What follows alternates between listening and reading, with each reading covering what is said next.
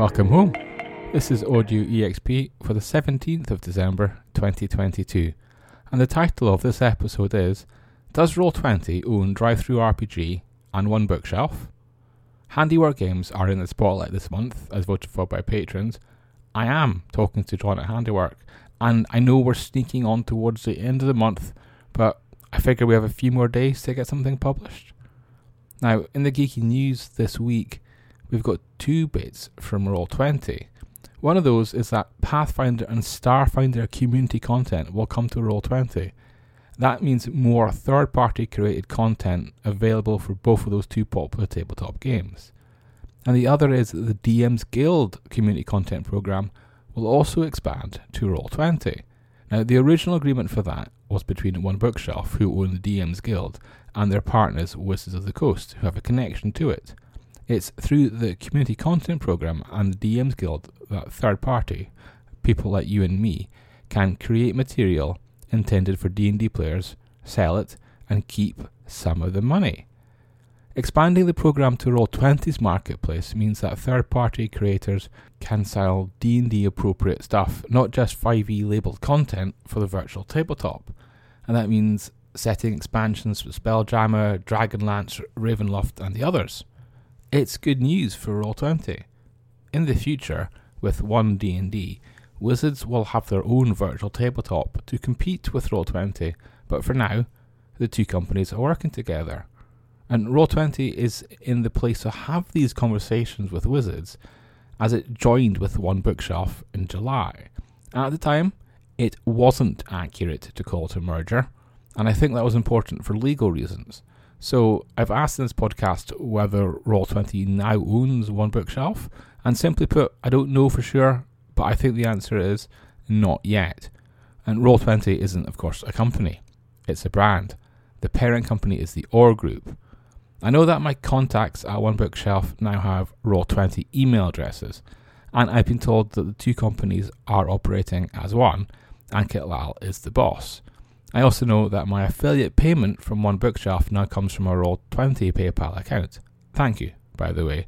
If you do buy DM's Guild, Storyteller Vault, or drive-through downloads from links via Geek Native, you are helping me out as you are helping out other Geek Native writers.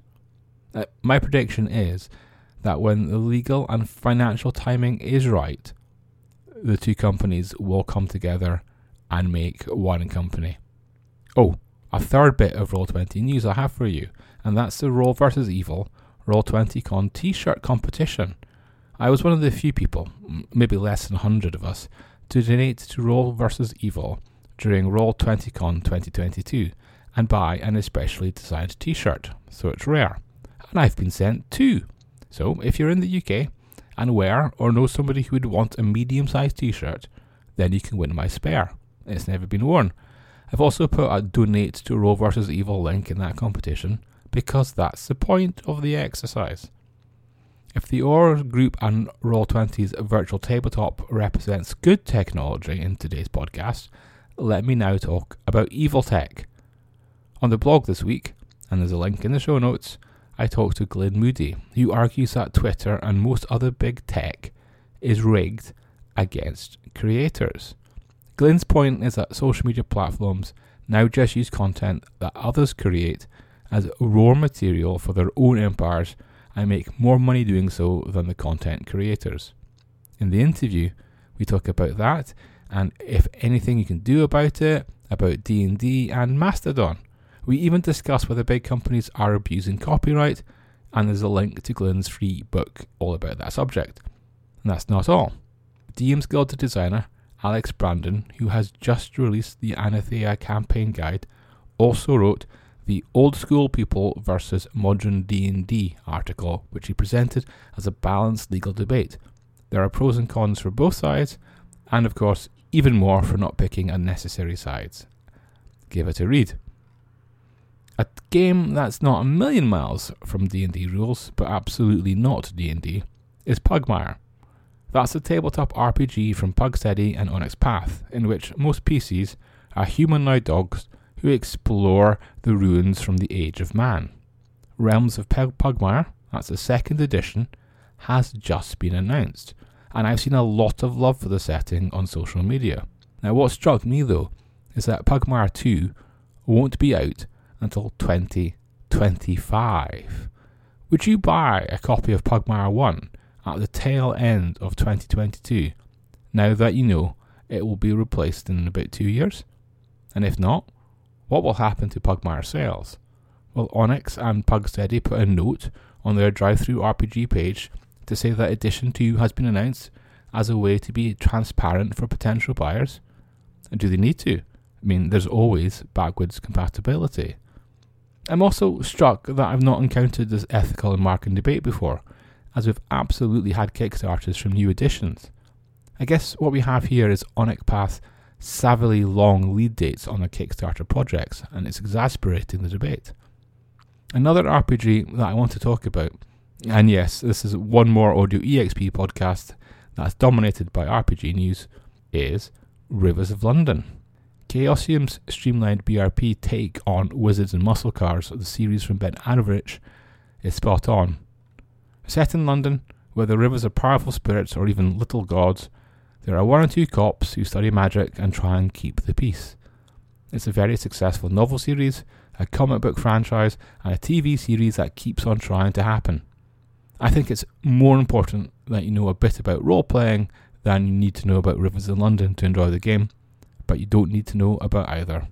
Rivers of London absolutely gets my thumbs up. Or, if you're looking to make the most of your existing library of RPGs, then what about the newly released and free to download Savage Rifts Conversion Guide that takes Savage Worlds rules and helps you adapt them to Palladium system? Usually, conversion guides go from old to new, but this is new to old, and that makes sense since you might have Savage World rules you fancy trying in Rift, while preferring the original Rift system. And yep, we're back to discussing third-party content and other nuances of licenses here. The other freebie I've called out is Star Trek Adventures Mysteries. This is the 9th set of mission briefs for the 2D20 game, which is showing incredible support for the line. And you can get the 8 previous all from the blog, as I put all the links in one post, so you don't have to hunt around.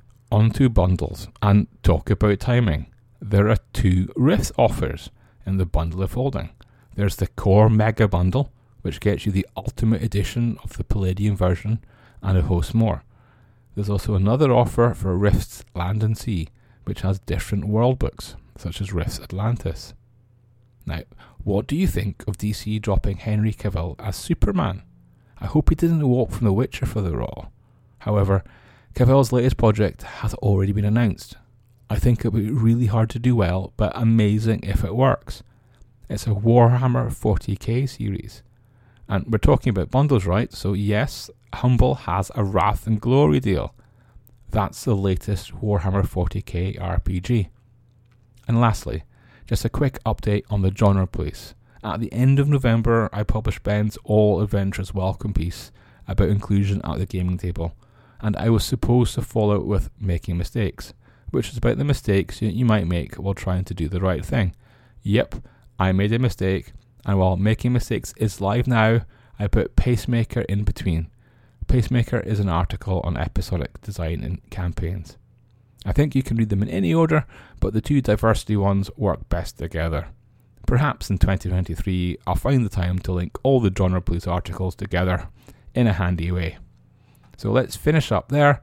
I hope the month is treating you kindly, and I'll see you next week.